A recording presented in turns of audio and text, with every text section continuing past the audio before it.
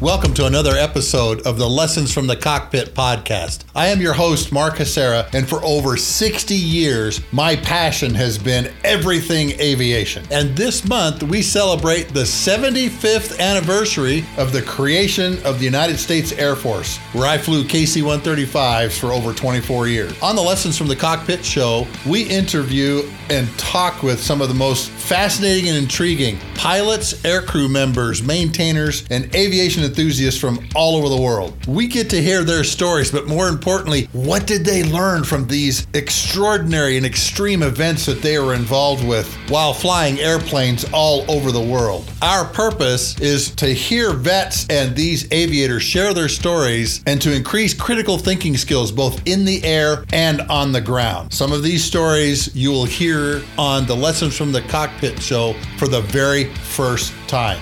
Support for the Lessons from the Cockpit show comes solely from Wall Pilot, custom aviation art for the walls of your home, office, or hangar. I want all of you to go to Wall Pilot and take a look at the 125 ready-to-print 4-foot, 6-foot, and 8-foot images of aircraft that are printed on vinyl that you can peel off and stick to the walls of your home or office. Many people just frame them the way they are, but please go by there because that's how we get support for this show. And on today's show, we are interviewing and talking with retired Lieutenant Colonel Jeff Fellmeth, my boss when I was at Kadena. He flew F-15C models, light grays, and F-15E Strike Eagles, dark grays. And he's here to tell us about what it was like flying in the Eagle, but also as an American pilot on 9/11 and the things that happened to him.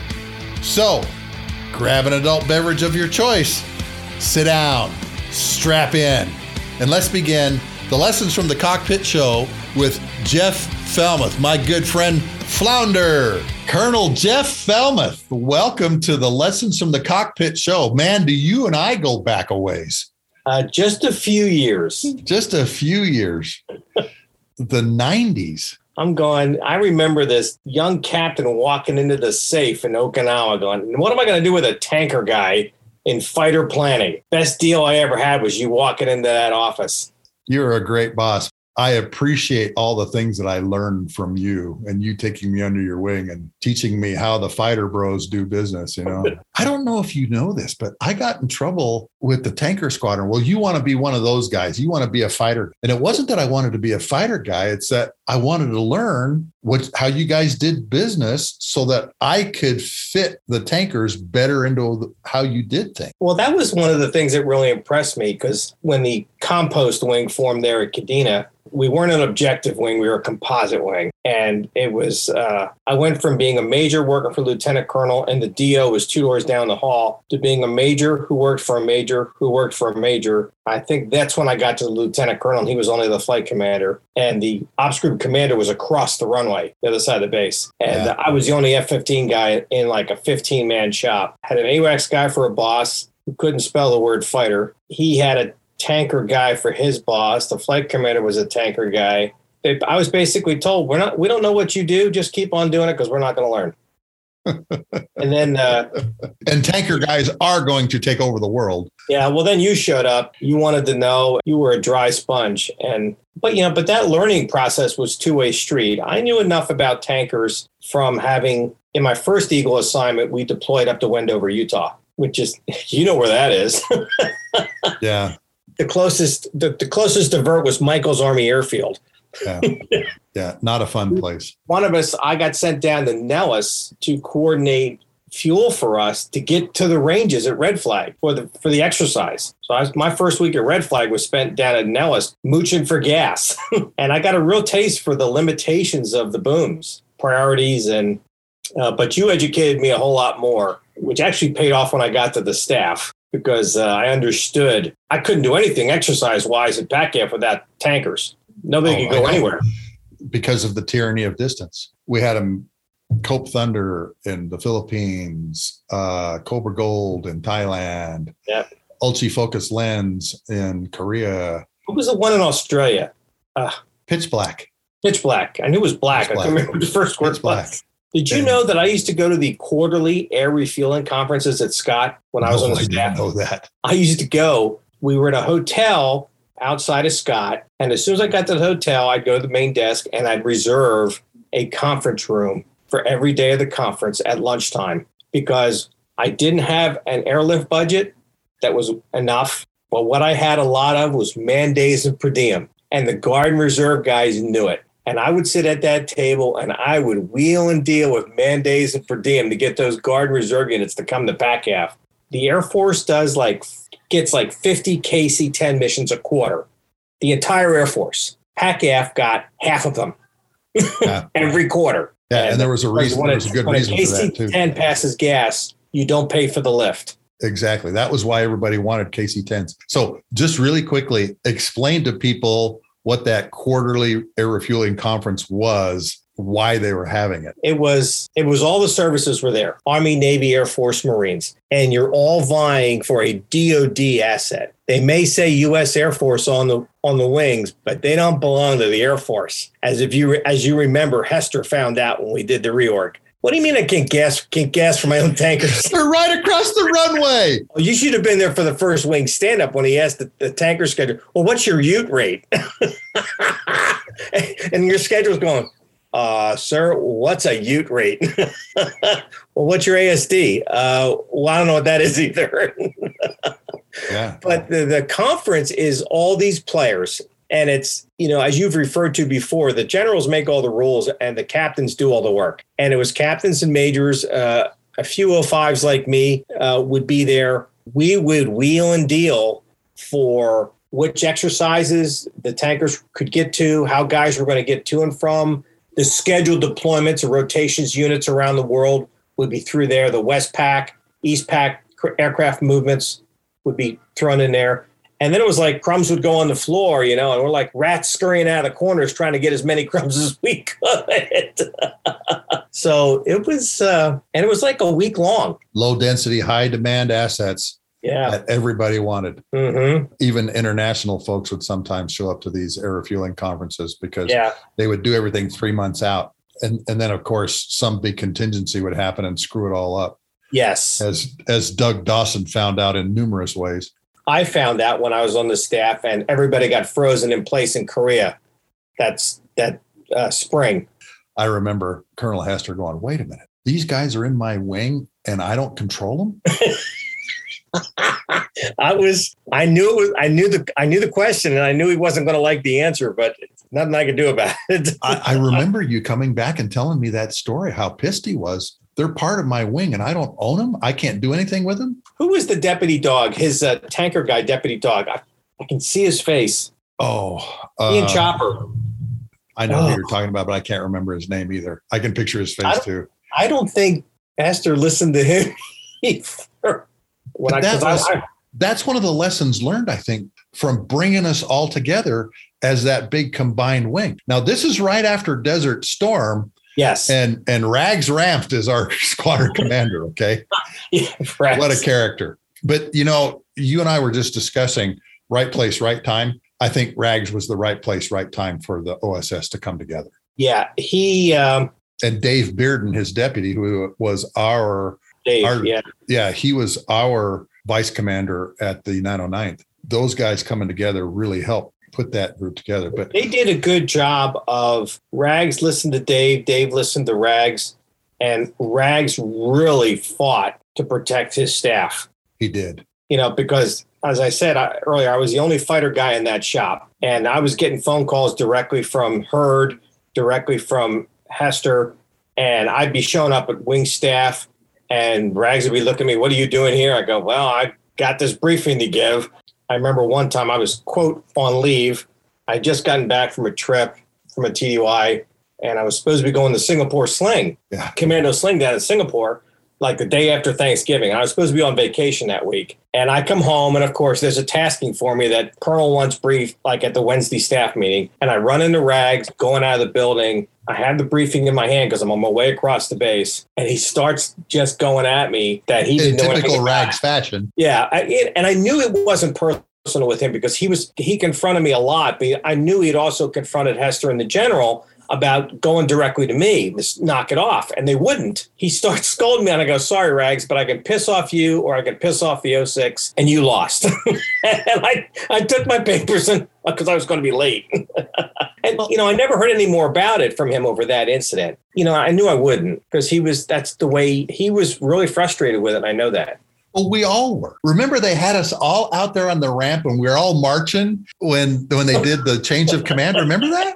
And all these different groups were moving around on the ramp as we became this combined wing in the middle of the summer in our blues. And I remember Rags looking over his shoulder going, what have I just inherited? Again, like you said, we all looked at each other like dogs and cats are living together now. And we've got to find out how we do business. And that's one of the things I love about Cliver. Jeffrey George Cliver is one of the best commanders I think you and I ever worked for. Sea Liver, because General Hurd leaves. He's an F-16 guy, so he doesn't like to be at an F-15 base anyway. All right. And he wasn't there for very long. It was only a couple of months, if I remember right, 6 or 8 months. And then Sea Liver shows up. This was at a commander's call where he said, I want all of you to learn how each other does business. Yep. I want you to recognize the voice on the other end of the radio. And he opened all the cockpits up. He says, I want the tanker guys flying with the F-15 guys, the F-15 guys flying with the AWACS guys, AWACS guys flying with the helicopter guys, so that when the time comes, you hear a voice on the radio, you know who it is. I remember that.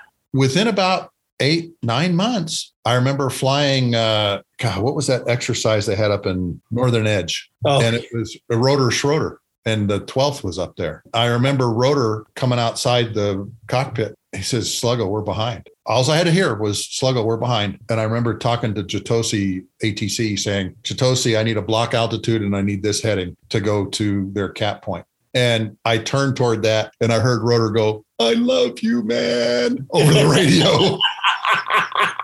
But that was because all of us knew each other's business, like you're talking about. We had actually sat down and learned, okay, what do you bring to the table? What do the F-15s bring to the table? As much as we hated that reorganization, we joked about the compost wing there at Kadena. It was actually good for the Air Force you look at what you and I did. I'll never forget when I read you into the limited black world that I had, and you read me into your black world. I went, oh, crap, I got a postage stamp on this envelope. Some of the briefings we got to do, the one we walked out of, well, that's the last time we briefed him. Yeah, that was interesting. And he commits suicide. Yeah, I wouldn't wish that on anybody. But fortunately, it was the best thing that ever happened to me. Because the PRF that he was going to sign was a do not promote. And because I saw it, I guess Chopper completely rewrote it and Sea Liver signed it. Sea Liver was at Holloman with me. He was an OPSO in one of the other squadrons. And I knew him there. And then I briefed him when Fogelman was the 7th Air Force commander. That was the briefing that you helped me build, where we went from 24 to 18, and Hurd had me brief 7th Air Force, but didn't tell anybody. Yeah. And I briefed 7th before I briefed 5th. Did that blow up when I finally briefed 5th Air Force? Yeah. And it seemed like those two were never on the same page, 7th and 5th. No, until Myers got there. That was different because Myers spent a lot of time down with us. Yeah, that's true. He later became, the chairman. I remember seeing him all the time. Matter of fact, you know what? I ran into him at the Joint Forces Staff College one day. My former ops group commander at Fairchild was his speechwriter. And she goes, I'd like to introduce you to, and he goes, hey, Sluggo, how you doing? And I said, sir, I'm the only person in this building that has the pleasure of giving you gas. The chairman of the Joint Chiefs of Staff. And he laughed like crazy. I bet he did. He laughed like crazy. That's great. And my Army 2-star is like going, oh, I can't take him anywhere. Back to being a combined wing. You were right, man. We all looked at each other like, this isn't going to work. And a matter of fact, Strategic Air Command didn't want it to work. And Jerry Beverly actually told, the story I've heard is Colonel Beverly actually told an old SAT guy, I'm going to make it work. And that was one of the reasons, this is rumor, mind you.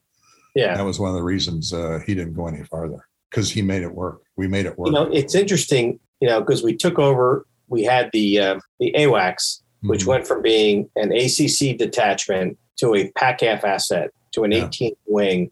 You had the 12 tankers, who were a strategic asset that stayed that way, didn't belong to SAC anymore. We had the helicopters, and the C-12s, and 3 squadrons of Eagles. Well, then the SAL moved in. Oh yeah, I forgot about that. The 353rd SAL Special Operations Wing moves in. And then we've got the Navy on the ramp. We got the Marines and their Harriers tearing up our runways and taxiways. Yep. And then the Hornets came in, and the P3s were around all the time. And let's throw the rivet joints in there too. I got to take the cables down. All of that was going on while you and I were there. Yeah. And every day, Jeff, we had strategic, operational, and tactical missions on every schedule every day. 24/7, 365. Yep. And we did it. We pulled it off. I remember being number one to take off, and not anymore. Here comes the RJ. Priorities were priorities. For all my listeners, the RC-135 is a permanent fixture on the ramp at Kadena, flying reconnaissance missions throughout the Pacific. Some variant. Yeah. You remember when we had all 3 versions on the ramp? Yeah. That was the rivet joint, the combat scent, the Cobra Ball, all flying operational missions, all of them requiring primary tanker and a manned spare. Yep. So that was 6 tankers soaked up by just 3 airplanes. Mm-hmm. That's what it means when you don't have control of your tankers in your wing. And every time I know we had to tell Sea Liver that. General Hobbins, when he showed up, same thing. Well, wait a minute. They're right here on the ramp. I own them. No, actually, you don't. My experience with you actually paid off on my final assignment, too, when I was at Seymour, because I was the chief of the command post. And the reserve tanker unit lived in our command post as well. With all the deployments going on still, this is back, before 9/11, but there were still a lot of things going on. I understood why our guys were losing their refueling currency. Nobody really did. I don't know. I think Biggs did, because he should have known better. But I don't think the regular guys could. When the tankers are right there, why can't we get gas? They're on the ramp with us. Now, they didn't belong to the wing, but because they were separate. But, I understood what the problem was. And Biggs did too, because I had this same conversation with him. I'm the ops group commander. What do you mean I don't own the tankers? Okay. Oh, that's right. I forgot that's right. He was at Kadena when I was on the staff. Yeah. That's right. After Chopper. Okay. Yep. After our buddy committed suicide, he who shall remain nameless committed suicide. Chopper became the ops group commander. And then Biggs came over there because he had worked for Cliver, and man, was life wonderful. That must have been.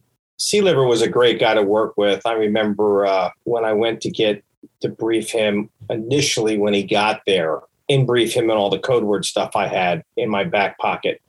And I needed the letter signed, and it was a little bit was just catching up, because I'd seen him at 7th, but I'd never gotten the chance to talk to him up there. And just catching up from the Holloman times. But, just chatting with him about what I did and the freedoms that he gave me. I will never forget the one exercise where I walked into the security police commander and I gave him the scenario that he was going to play out in the middle of the night. And he goes, that's not going to work. I'm not doing that. And I just showed him Sea Liver's signature on the letter, say, hey, just read this. This dumb major says you're going to do this. Yes, you are. Star says the dumb major knows what he's doing. As you mentioned, I had a number of behind the closed door projects that I had to deal with. I remember going in and talking to he who shall remain nameless, and how you and I both came out of that meeting, and you and I were sitting in the car, and I remember you turning to me and looking at me going, well, that was worthless. Remember that conversation? Remember that? Oh, yeah. That was a short drive too. Okay. And you will do it my way. You will do it exactly as I tell you. I am the ops group commander. You will do it this way, and there won't be any ifs, ands, or buts. Do you understand me? Otherwise, I'll replace you. Oh, I only wish. And he couldn't, because I didn't work for him wearing that hat. Neither did you. I know that. That pissed him off. It's interesting. What we saw leadership-wise there at Kadena ran the entire gamut. Oh, and we could write a book on that, couldn't we? You weren't there for the first wing commander, Skip Hall. I was at the very end when he was the 18th wing commander. Because when we did the reorg, he left, and the OG, the group commander became and the air division commander became the wing commander. Oh, yeah, it was, but he was a great guy. I mean, interesting to work for. This is when I still worked in the DO's building.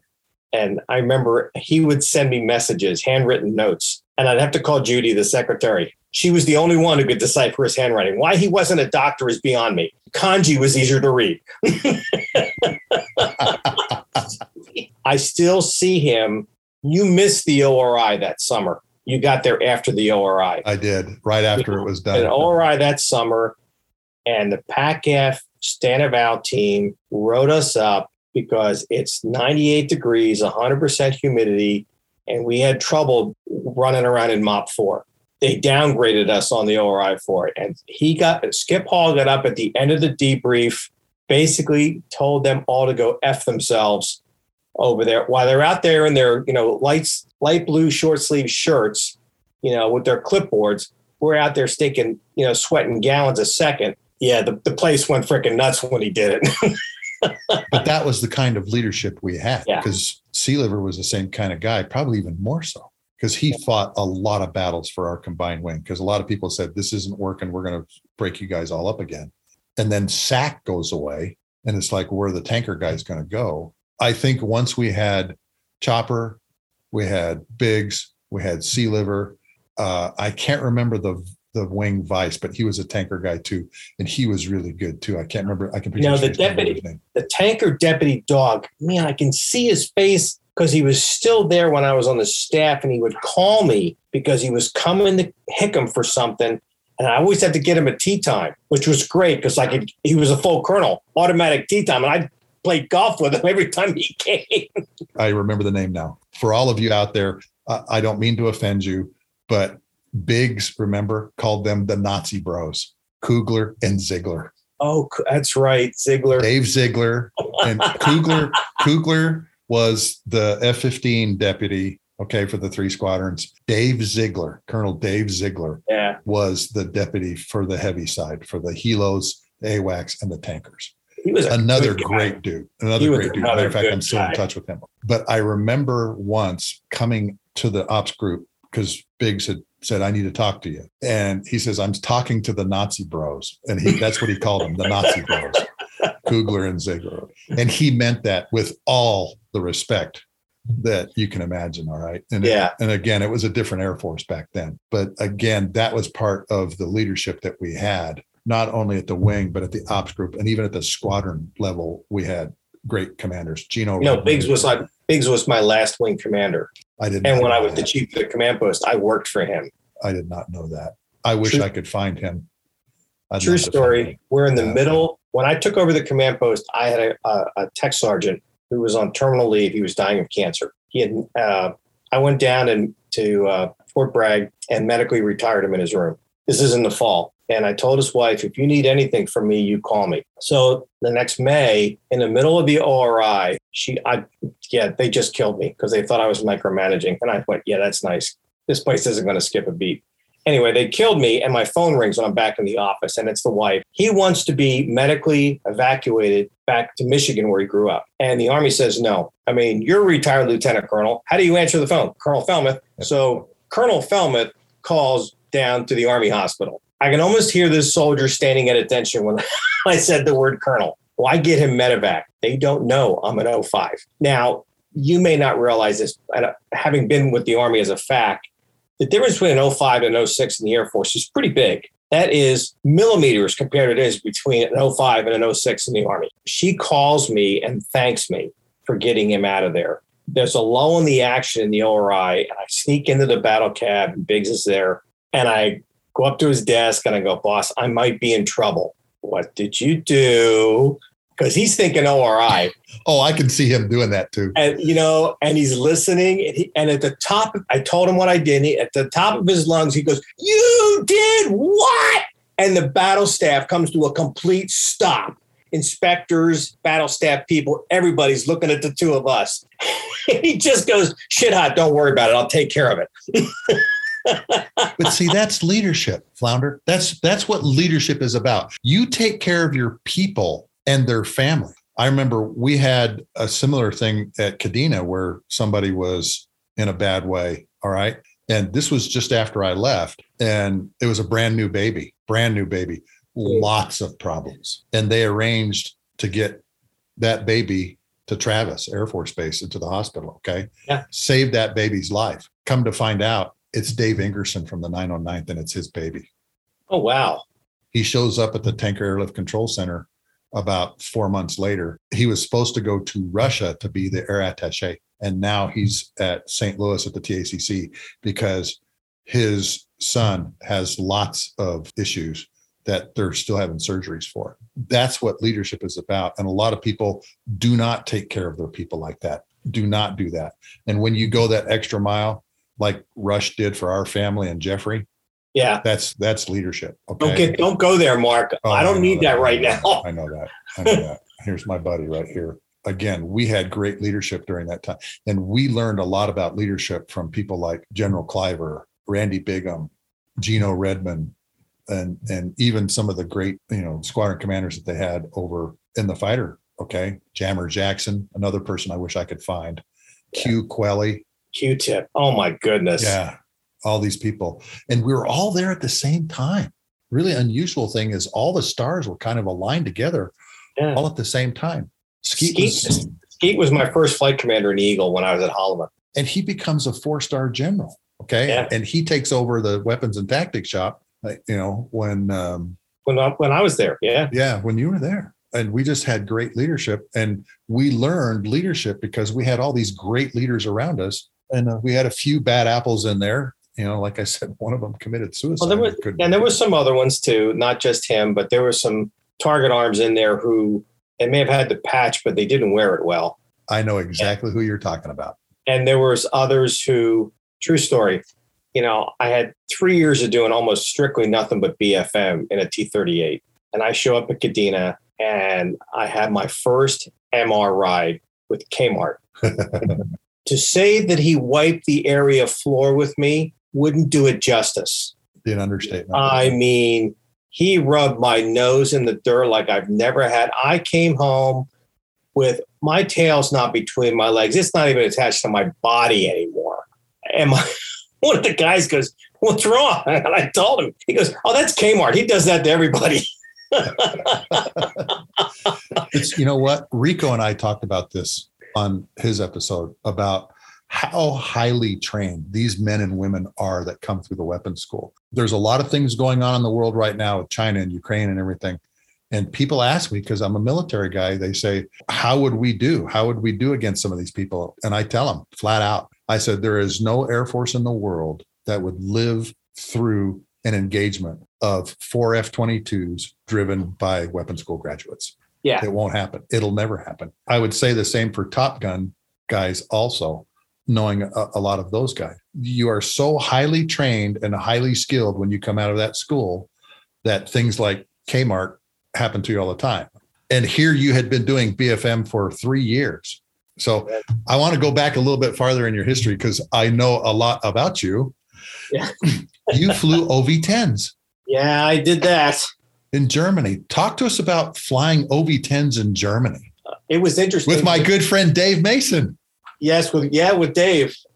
He was actually in the 20th with me, the 20th Tactical Air Support Squadron at little old Sembach Air Force Base, which was an interesting place because we had everything from a 1-star wing commander to a 2-star numbered Air Force general on the base.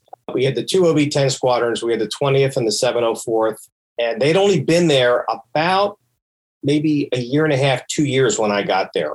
75% lieutenants and a few second assignment fighter guys, mostly pretty much equal between A7s, believe it or not, and F4s. And we had one VARC driver. We called him Omar the tent maker. That's another long story. But we were not MR pilots. We were MQ pilots. There were 54 of us split evenly between the 2 squadrons for the 54 maneuver battalions in the 5th and 7th U.S. Army Corps. This is 1980 when I get there.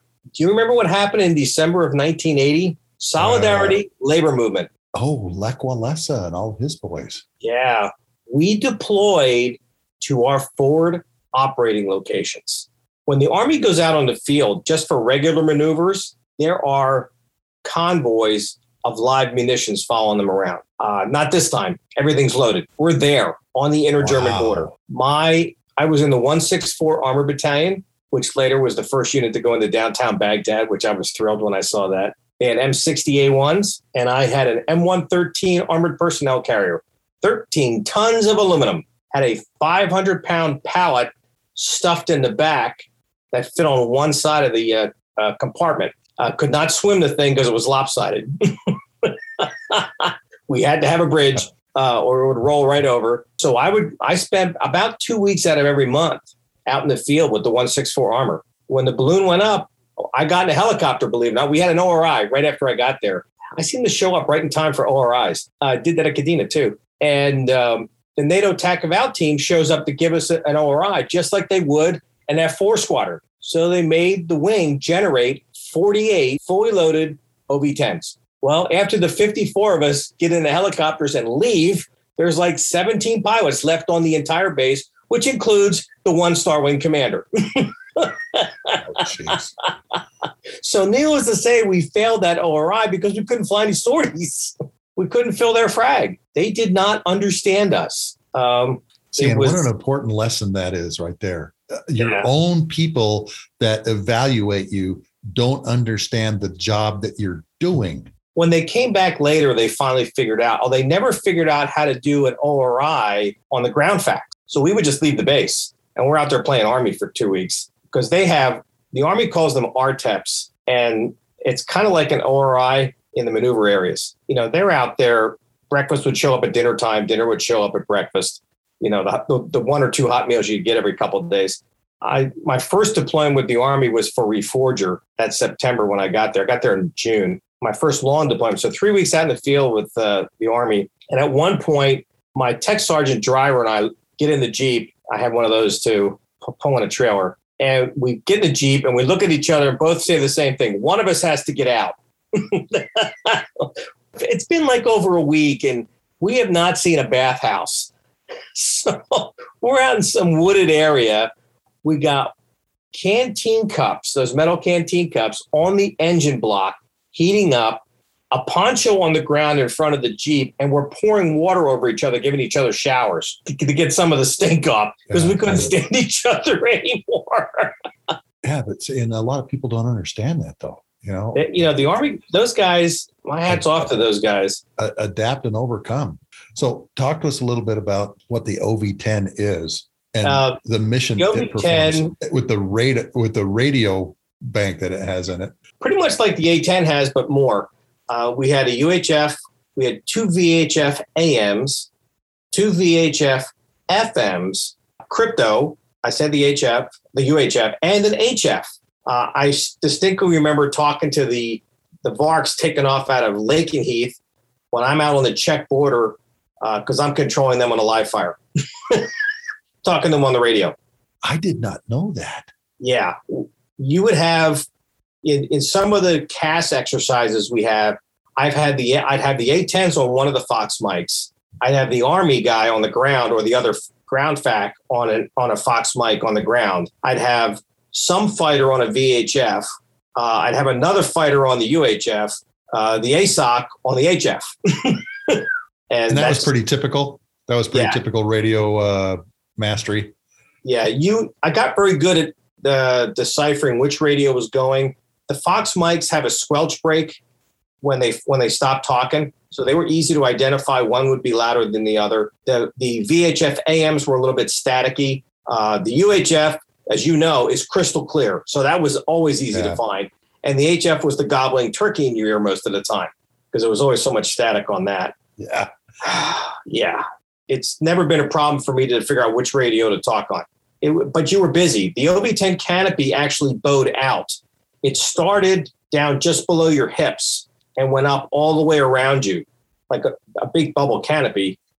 And you had a grease pencil. And you're talking to the ground FAC or the fire support officer on the ground, getting UTMs or grid coordinates, converting them to lat longs, and you're doing this all on 150 maps or we actually got 1 to 100 maps from the Brits, which were great because they covered more area, and or 1 to 250s, and you'd be converting all these things to give your 9-line briefs out. 9 lines, just like the guys in the A-10 guys were talking about the other day.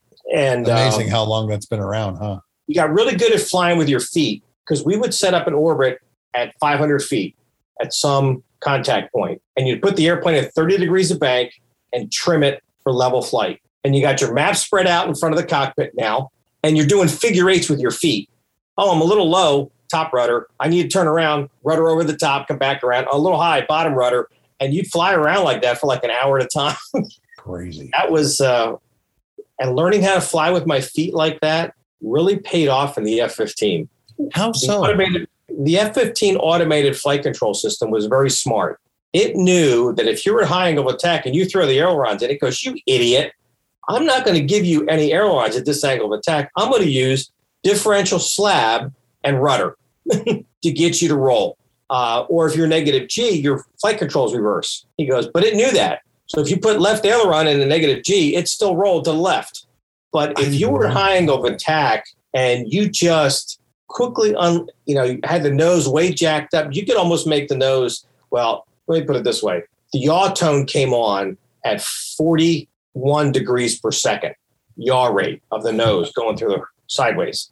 At 42 degrees, I believe, is when it departed, when the airplane would spin. The first time I did this, I had the yaw tone come on. It scared the living bejeebies out of me. I had nose jacked up, and I go, I need to turn this airplane around. So I just unloaded, stomped on the rudder, and the basic airplane just basically swaps ends. It just spins on itself. I had guys ask me, how did you do that? I go, I use my feet, because a lot of guys just put their feet on the floor. So the mission of the OV-10 obviously was strictly for air control. And call in violence. Yeah, I had to be able to identify a truck, whether it was Polish, East German, West German, Dutch, Belgian, American. The easiest thing was I knew if it was an enemy vehicle, if it had a lot of antennas on it, that was the one I was going to kill first. And my favorite fighter over there was the A-10 because, true story, I was controlling a live fire demonstration for the Army brass out at Hohenfels. I've got everything from live artillery to F4s with live Mark 82s to Cobras firing rockets to a 2-ship of hogs. I knew when the hogs were coming. I was talking to them on the radio. I knew when they were coming. The first thing I heard was the gun going off. And as I tell my friends, if you hear the gun go off, that's a good sign because it means you lived. Yeah. Because the bullets are supersonic. And look at that. Even nowadays, that's still an amazing airplane. Yeah. It's, how many times have you seen those videos of a field just disintegrated in 30 millimeter and it's quiet? And then you hear, I read an article, Jeff, about the Boise guys, the skullbangers coming back from, I think it was Afghanistan. They had one of their hogs that shot 309,000 rounds of 30 millimeter in a 6-month deployment. What how many barrels that was? I don't know, but the bottom of the airplane was black. I mean, just how many barrels they went through. I have no idea. But there's a famous picture of one leaving the tanker and he rolls like this. He or she rolls over. Yeah. And literally the whole bottom of the airplane is like dark gray and black because of how many rounds these guys have shot out of that gun. That gun is legendary, as you well know. So you leave the task world and you went to Holloman for a couple of years to be a lead-in fighter instructor? No. That's when you went to Holloman? That's when I went to Holloman and my F-15 assignment, the A model. Funny story, my ops officer, who was a B-58 guy, a hustler pilot, Han Pfeiffer, great ops officer. 58 to Eagles? No. This was my ops officer in the OB-10. Oh, how he ended up in the OB-10 as a B-58 guy is beyond me, but he did. Anyway, he calls me into his office and he goes, Jeff, how big are your hands? And I'm thinking, oh, crap. I go, boss, they're not big enough for 8 throttles. Because I'm thinking B-52 when he said that. He goes, hold him up. And I hold him up and he goes, yeah, I think they can handle an F-15 throttle quadrant. And I about wet my pants. Oh. It was my first choice. My second choice was a hog. And third was the F-16 because I wanted to do all air to air or all air to ground. I didn't want to do both. And so I show up in Holloman. I was in the the Bunyaps, the 7th Tactical Fighter Squadron was what they were called at the time, who later became a Stink Bug Squadron. And I don't think they're around anymore. No, they're not. They were deactivated, I think, when they at Holloman when they left the F-117s. From there, I spent 3 years there at Holloman. Got to do constant peg when I was there. My very first time up at Red Flag. So that talk was about eye-opening. That just real quick. Talk about what constant peg is and why that is such an incredible. So they take a bunch of us down to this walled out at Nellis. It's got like a 16-foot razor wire wall. Well, a 16-foot brick stone wall with razor wire on top. We go into, and inside the yard is all this frontline Soviet equipment, ground equipment, tanks, older surface air missiles, AAA guns. They had a ZSU-23-4 in there. And then we go into this theater where we all have to sign non-disclosure agreements. Then we go in the hangar and we're all like, you have got to be kidding me. We're looking at frontline Soviet fighters, MiG-21s, MiG-23s, MiG-27s, Su-7s, Su-17s, Su-22s. Hey, it's there. And they tell us that you're going to get 2 sorties, one against the MiG-21, which they call the F-5, and one against the MiG-23, which they call the F-4. So the next day I go out to this airspace in the Western Ranges and a MiG-21 pulls up on my wing. And we do a quick comparison, how fast can he go? We light burners at the same time, that kind of stuff, do a couple of quick demo things. And then we do a BFM setup where he proceeds to kick my butt because I can't get over the fact that I'm looking at a frickin' Soviet MiG-21 in the air next to me. He embarrassed the snot out of me. A couple of days later, I get to go up against the MiG-23. And this was the one thing I remember about this engagement was that we're side by side at 250 knots and we go burners now. The wick coming out of the back of that airplane is longer than the airplane. And he walks away from me. He just leaves. Yeah. To about 350 knots. And then I catch him and I leave him in the dust. It was think about that instant acceleration. Yeah. His initial acceleration was a lot, but he loses it. The thing couldn't turn to save itself.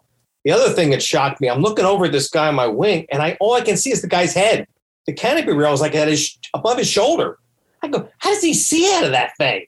Oh my goodness! I think a periscope has a bigger view. There's 2 good books out now about that. The one's called The MiG Squadron I think it's by the guy who actually started it.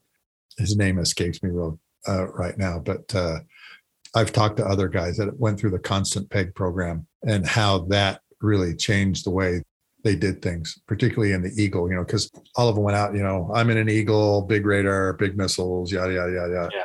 And then they get humiliated by some of these guys because these guys that are in this group are some of the best pilots. Oh, yeah. I know some of the guys who went there, like Hawk, Herb Carlisle. Did you know Rob Zettel, Z-Man? He was another F-15 guy too. That he flew there too. I've got to have them both on some point in time and talk because this was an amazing training program and played huge dividends when we went to the first Gulf War because what did Saddam have? Fulcrum, floggers, fish beds. I don't know if you've seen the pictures. Somebody was driving through underneath the ranges not too long ago and found an F-16 fighting with a flanker and took a bunch of photos of it flying around. And he's got one literally where the flanker's here and the F-16 here in the same frame. And it's well, I guess the constant peg program's back. It's an amazing training program. Yeah. And these guys are really, really good at flying these airplanes. Because at the time, the MiG-23 and the Apex, it was the AA-7, in our classified materials, it was the Eagle killer, according to the intel estimates. Mm-hmm. The radar was better, the missile was better, the airplane could outperform us. After doing that peg mission, it can.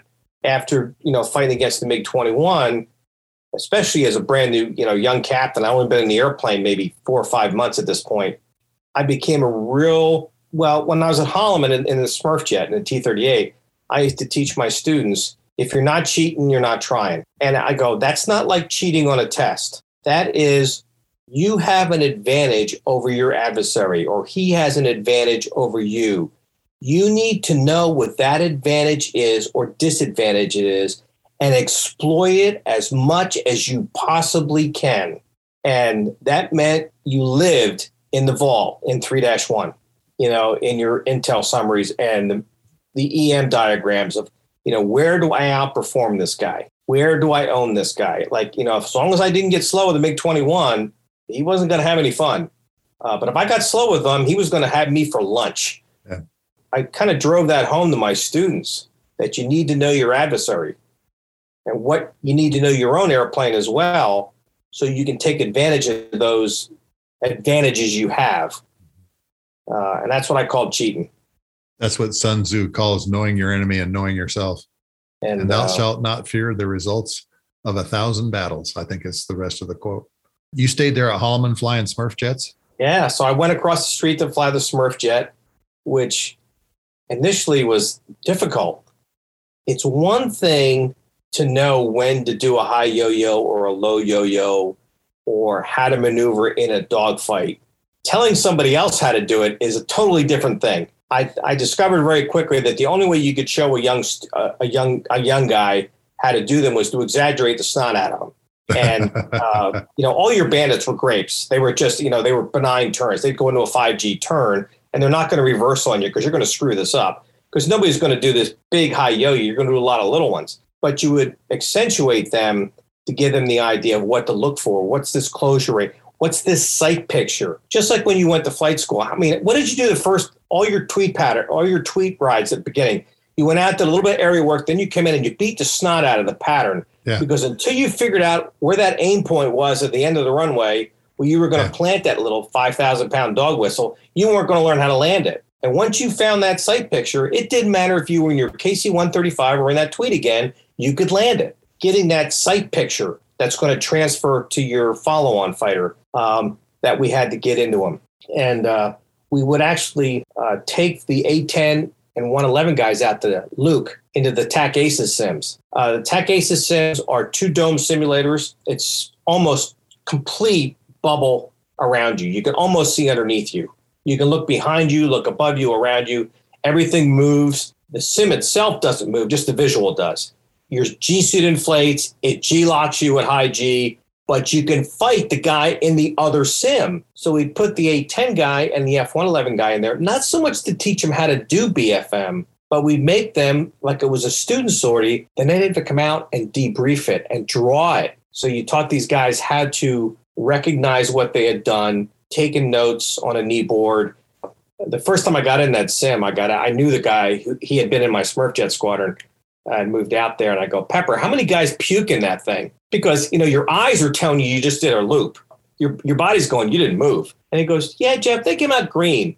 Nobody's puked there. They came out green. Yeah, about the color you are right now.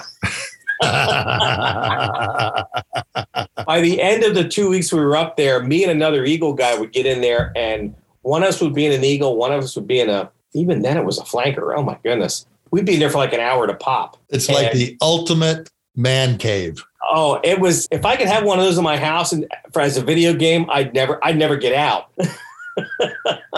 People don't understand what this is like. It is the ultimate DCS computer flying thrill of a lifetime. I don't know if you know this. I got to fly the F-14 sim like that. The F-14D with the big engines. Ooh. Big motors. Big motors. We had 2 external tanks, 2 Phoenix in the forward pallets, 1 Sparrow, the Lantern Pod, 2 AIM-9 mics, and Rob Osterhout, Wimbo, was in the back seat. You're at the end of the runway, Sluggo, bring the airplane out of burner, look at how fast you're going. And I was doing 550. Yeah, in the Ds, yeah. In the D, okay. I mean, it was just amazing. Smurf jets, T-38s, right, painted up as in all these Smurf kind of blue colors. Yeah. And walk people through that syllabus, the lead-in fighter training syllabus that you taught. Were you all air-to-air, since that was your experience, or did you do any I did air-to-ground too. I did air-to-ground. So this is how I explain it to people who aren't pilots. Imagine you've just gone through driver's ed, and you had half of your driver's training was in like a Passat, a little 4-cylinder Passat. And then you do the second half of your driver's ed in a Camaro. But you can get from your house to the next city 100 miles away, doing the speed limit If you get a flat tire, you know how to change it. If you get, oil light comes on, you know what to do. You know how to pull over. You know how to follow directions, how to follow the road signs. We take you out in that same Camaro, except we take you out on the racetrack, and now we're teaching you how to do 200 miles an hour and donuts. Yeah. So you're flying a T-38, which is what guys at those days were coming out of pilot training, having flown. They have their wings. They have their follow-on assignment. We put a manual bomb sight in the front of the airplane. We put a small pylon on the bottom of the airplane. It carries a Su-20, which will carry six BDU. What are BDU-33s? I had to think of what they were. Little 25-pound practice bombs. Yep. Or believe it or not, we had a gun pod, a 7.62 minigun. Gee, when you fired it, it sounded like you were making popcorn. The regular foul line, I think, for the fighters is 500 feet. For us, it was 250. Or the bullets wouldn't be supersonic when they hit the scoreboard. But you're teaching basic fighter fundamentals to these guys. We taught them how to do all the basics. So we teach them the basics of 1v1. For the F-15 guys, they got to do a little bit of 2v1. The F-16 guys got to do a little bit of air-to-air, 1v1. And then they got to do a lot of air-to-ground. We did low levels. The A-10 guys, they got only a couple air-to-air rides. They did mostly air-to-ground. The VARCs were the same way, guys going to the VARC. Yeah, makes sense. We had the Wizzos coming out of Mather. Guys were going to the back seat of the VARC or the side seat of the VARC or the back seat of the F4. They would sit in the back seat with most of the time they had an instructor in the front seat. And we would take them out and we would take them out on air-to-air rides and air-to-ground rides and make them do their back seat job, from teaching them how to look for the bandit when you're defensive, how to help you on a low-level route. With they had to find their way around the low-level routes. They're telling you when to turn, helping you, with your scoring on the range as far as, your parameters on each pass and everything. And so we put them to work. Then, in the night, we teach them how to shoot their watch and play crud and, play dice and all the other things. It was a rewarding experience. It was funny. I was in my early 30s. My wife got a kick out of the fact that I used to talk about, this kid today, she'd go, they're not kids. I go, to me, they are. Yeah. And look at them now. Oh, no kidding. So I did that for 3 years. It was great because it was, you flew, a lot of times you flew twice a day. Even when I was the chief of scheduling in my squadron, I flew at least once a day.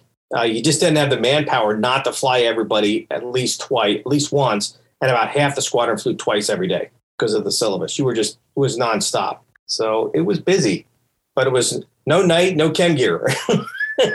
Yeah. And the great thing is you're teaching guys fundamentals, but you're sharpening your own skills too. Cause I'm sure you guys, the instructors have training sorties, that they go up on and fight each other, to stay sharp and stuff. So when you came to Kadena, like you said, you had flown a lot of air to air, and that experience translates over into the Eagle at Kadena big time. It's interesting because when I got my assignment to Kadena, I didn't get an end assignment. I got a training rip telling me I was going to Luke at a certain time. And the DO at the time was very big on, you did not get your assignment from the personnel people. You got it from him. Somehow I got mine without him knowing it. And I'm sitting on this training rip, not telling anybody I have it, waiting for the DO to call me. And I finally can't stand it. I let about a week and a half go by, and I go to his office and I go, and I'm very apologetic, boss, I have an assignment. He goes, and he's not happy. Oh, I bet. This was one of, I can't remember his name, but he was a great DO. He was the extreme opposite of the wing commander, which is amazing. The wing commander was the other extreme. It was Dr. Jekyll and Mr. Hyde. He was a little upset. In fact, he picked up the phone, he called the personnel people, and he scolded somebody. But he and I called Randolph together to find out where I was going. And so I'm on the phone and I go, hey, I got this rip, but it doesn't say what my end assignment is. I go, I guess I'm going to Keflavik. And the guy goes, you want to go to, he goes, no, you're going to Kadena. He goes, do you want to go to Keflavik? I go, no. I'll take the green one over the white one. I mean, I was so sure I was going to Kef that my wife and I are both from Jersey. So we were going to move back to the East Coast. And that way she would not be far from McGuire. So I could come home on a rotator every once in a while for a few days during the year I would be over there. And then I get Kadena. So I took them with me.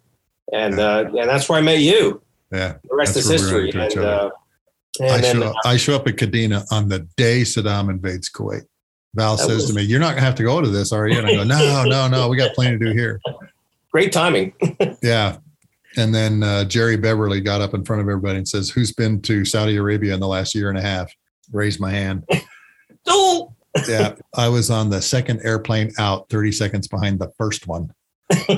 Chuck Rule and his crew. I remember that name. Yeah. Yeah. Chuck was, he was one of the Stanival crews. He actually ends up flying the very first combat sortie out of Jeddah. He went up and refueled one of the AWACS. He took off like about a minute before I did. And so he had the distinction of his crew being the very first Jeddah combat sortie. And then I took off, like I said, a minute behind him with 3 tankers, and we refueled the first Weasel packets going into Baghdad. Pretty incredible. Too far. And you went too far. I did go too far, but that's because he needed to. Yeah, he needed us to, Yeah. And if one of the great lessons learned from flying tankers is your job is to make sure that they're full of gas. These guys had air-to-air missiles. They could protect us and everything. And he was having a hard time getting gas because of the pressurization of the tanks filling up the tanks and everything. And got to the NDR point, and I said, "Okay, it's not full of gas. We're going to keep going." And that's the decision you make. That's your job. One of the things that it really impressed me when I got to Kadena was how the tactics there were beyond anything I'd seen, even at Red Flag. Just on a daily basis, the squadron was doing, 4-ship walls. That's just how they employed. The stuff that we did routinely was stuff we only did on special occasions in the States. The lack of having our hands tied for so many things, maybe because we were, the real tip of the spear instead of back in the States, made a difference. I don't know. I don't know what it was like in USAFE flying the fighters, except for the little bit I got to go over there on my first assignment. We went over to Europe. Kadena was, I learned more in those 3 years than probably in the first year than I had in 3 years before in the Eagle. Easily, that was my best educational assignment. That was by far the most educational assignment I had in my entire Air Force career. And you talked about doing things in the airplane that we didn't do anywhere else. Remember, KC-135s were doing ASLAR approaches there. And I forgot. Remember that? Okay. And remember too, we tested that. We tested that for the Air Force, where we had F-15 tanker, F-15 tanker, F-15 tanker, just to see what would happen, because everybody wanted to know. God, I can't remember the name of the 44th guy that was running the test. Bald guy, skinny bald guy. But that was one of our mission qual things that we had to do in the tanker was ASLAR approaches. And I'm like going, I don't even know what that is. How do you spell that? How do you spell that? Okay. Aircraft surge, launch and recovery. And I remember the first time I did it down at Clark at 300 knots in a tanker. Well, that was the standard recovery at Clark. I know that. And we came down from the fix, did the arc to the final, did the slowdown and everything. We had actually an ASLAR checklist for the tanker because things were out of order. Because, you bring the speed brakes up to slow down to do the drag and to slow down to, your approach speed and all that stuff. We're hauling butt at 300 knots in a tanker. You are. Okay. That's 15 knots slower than the refueling speed we use to refuel you guys. Mm-hmm. So we're hauling butt. Sure enough, the first time I did it, we were doing it single ship, and I screwed it up. I've never done an approach that fast with so many things that you had to do to slow the airplane down. Yeah. But we obviously got better, as we did this thing. And it actually became a lot of fun, particularly when you did it in cell with another tanker in front of you. If I remember right, it was a training requirement. You had to do so many a quarter. Yeah, we did. We had to do, I think it was 3 ASLAR approaches a quarter. And so when we did our pattern work, we would come down from the fix and do one real quick. You couldn't put the gear down until you're below 280 knots. So you're going 300 knots. You're 20 knots above your gear speed. So you had to go speed brakes slow down to 280, put the gear down. In our book, you couldn't have the speed brakes and the flaps down and the speed brakes up at the same time. Yep. So you had to put the speed brakes down as you started putting the flaps down at 230, 220, 210, 200. I remember we had some guys from the States that come over and wanted to fly with us. And we did one of those things, and their minds just were blown. They're like, it's a typical thing. This is dangerous. You shouldn't be doing this and everything. And I'm like, you don't live here. You don't know what it's like. You don't know what it's like to have to put tankers on the runway fast and F-15s on the runway. Fortunately, we had the 2 runways. But guess what, Jeff? Those are exactly the procedures we use to get everybody down in Jeddah. Yeah. We had fighter guys that were in the guard units goes, oh, this is easy. We'll just do a VFR ASLAR approach. And all the Kadena guys went, perfect. All the guys from the States are like going, you're going to kill us. Yep. And it worked out. But that was one of the things, like you said, one of the tactics that we regularly did at Kadena that we didn't do anywhere else.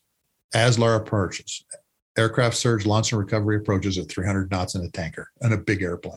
And like I said, we did that test where we had F-15 in front, F-15 behind, and we had F-15 in the middle with tanker in front, tanker behind, and wrote the report. Everything was, this works. It works really good, as a matter of fact, particularly with 2 runways, and you have the tanker go to the outside runway and you have the F-15s go to the inside runway. No problem. You bring something up there that, the stateside guys. I'm going to go back to the Smurf jet for real quick. I was the assistant ops officer in the academic squadron. Lead-in is dying. Specialized UPT is getting ready to start up. And we have this, the syllabus squadron commander from Randolph, who is a fighter background guy, but he's been in an air et cetera way too long. He's got an F-16 guy with him, who's one of his instructors. And they came to talk to us to how they're going to bring this into UPT. So I'm there with the brand new squadron commander, a guy named Wildman Lukens, who had left the Bunyaps when I walked in the door. I knew him I had met him. He'd been there just a couple weeks. And now I'm his buddy IP, by the way, too, getting him checked out in the Smurf jet. And me and Toby Hughes, who is our civilian chief of academics, F4 front seater from NAM. So the 3 of us, and there's 3 of them, they were asking us questions. It was hysterical because they go, so what's your minimum airspeed with a student? No, they go, what's your minimum airspeed? And I go, our minimum airspeed is, we don't have one as instructors. With a student, we try to keep it above 100 knots. And they're just having seizures. And the guy goes, how many times do you depart one? And Wildman looks at me because he's only been on the base for like a couple weeks as the squadron commander. He goes, well, Jeff, you've been here a long time. How many times we lost the 38 out of control? I go, the only one I know of, it was the FCF when the boat tail came off. The back end of the airplane came off. Yeah. Yeah. They just couldn't believe it. The tail and the stab all were connected in the same piece. But the classic one was, we asked them how they were going to teach BFM, and they said, we're going to have the FAPES do it. And I thought Toby was going to fall on the floor laughing, the civilian, the academic instructor. I mean, Wildman and I are just laughing at these guys. I go, you're going to what? Yeah. It's the blind leading the blind. Never heard any more about that meeting after that, but it was interesting, to say the least. Lasted most of the afternoon. Well, you leave Kadena and go to the PACAF staff, and you get embroiled in a very interesting battle about Strike Eagles and close air support. Oh, man. And Spliff Russell talked about this too. So yeah. Why don't you give our listeners operational look at how that went over at the operational level, at the headquarters level? It was after the blow up in Korea in 93 or 94. Was that 93 or 94? Yeah, when the father died, or the grandfather now. Yeah, Kim Il-sung dies in June of 94. Interestingly enough, I had just taken over as the 4-letter. I had just been a guy in the shop, and I'm now in charge. And I have the Eielson A-10s, the Elmendorf E's, and I think I had Misawa in Korea for this exercise. And everybody is frozen in place. And I get a phone call. It became a mini air campaign, because remember, we brought over F-117s. We had it all because we thought they were coming south. All I knew was that I got a phone call, said, I'm still paying for it. Out of that, I don't remember how I got tasked with this or where it came, but I got involved in writing some message or some paper that went up the chain of command from an F-16 3-letter. And then there was McBroom was the 2-star. Santarelli was the vice. And can't remember the stinking PACAF commander's name. Anyway. Was it Rutherford? It wasn't Rutherford. Yeah, it was. It was Rutherford. The Mr. Smiles. Yeah, I never got to brief him one-on-one. I did a lot of stuff with Santarelli in there because of what happened with RSO and I and what was going on in Korea. And my background, having done air-to-air and air-to-ground and been a forward air controller, I understood that the Strike Eagle should be able to do this. I can't remember if the weapons guys got with me or this or not, but somewhere I got involved in putting CAS and F-15s together. And it went up the chain of command and came roaring back. Oh, and I got my head handed to me on a very rusty platter. Oh, man. You can't, because it was at the time, it was a doctrinal issue. I mean, Strike Eagles did SEAD. That's all they did. They did offensive or defensive strikes. That's all they did. They did not do any of this CAS. And to see it, and then to see them, what they were doing in Afghanistan, especially, not so much in Iraq, but in Afghanistan, was like, yeah, knew that shoe was going to fall one of these days. Yeah. Anaconda was probably part of the reason it did. Yeah. Loading them up with 9 GBU-12s and sending them down to support troops in contact, a Navy SEAL team, troops in contact. Because you talk about danger close. Well, with a GBU, you can be a lot better danger close than you can with a Mark 82. And here you are dropping bombs from this thing. And again, like Spliff Russell said, it wasn't even in our doctrine. Nobody trained to it. And here we are doing it for the first time with guys 80 meters away from the bad guys. And so you're in these meetings. You're in these meetings with all of these different leaders, and they're all like going, not only no, but hell no. Yeah. I mean, it was, because it was in a meeting. I forget if was it the PACAF staff meeting? 2-star was leading that meeting. Oh, yeah. It was, not pretty. And then you end up flying the airplane. Yeah, which was actually quite the surprise. I never expected to go to a mud hen. It was, I wasn't. How did that assignment work out? Because you went from the PACAF staff to Seymour, didn't you?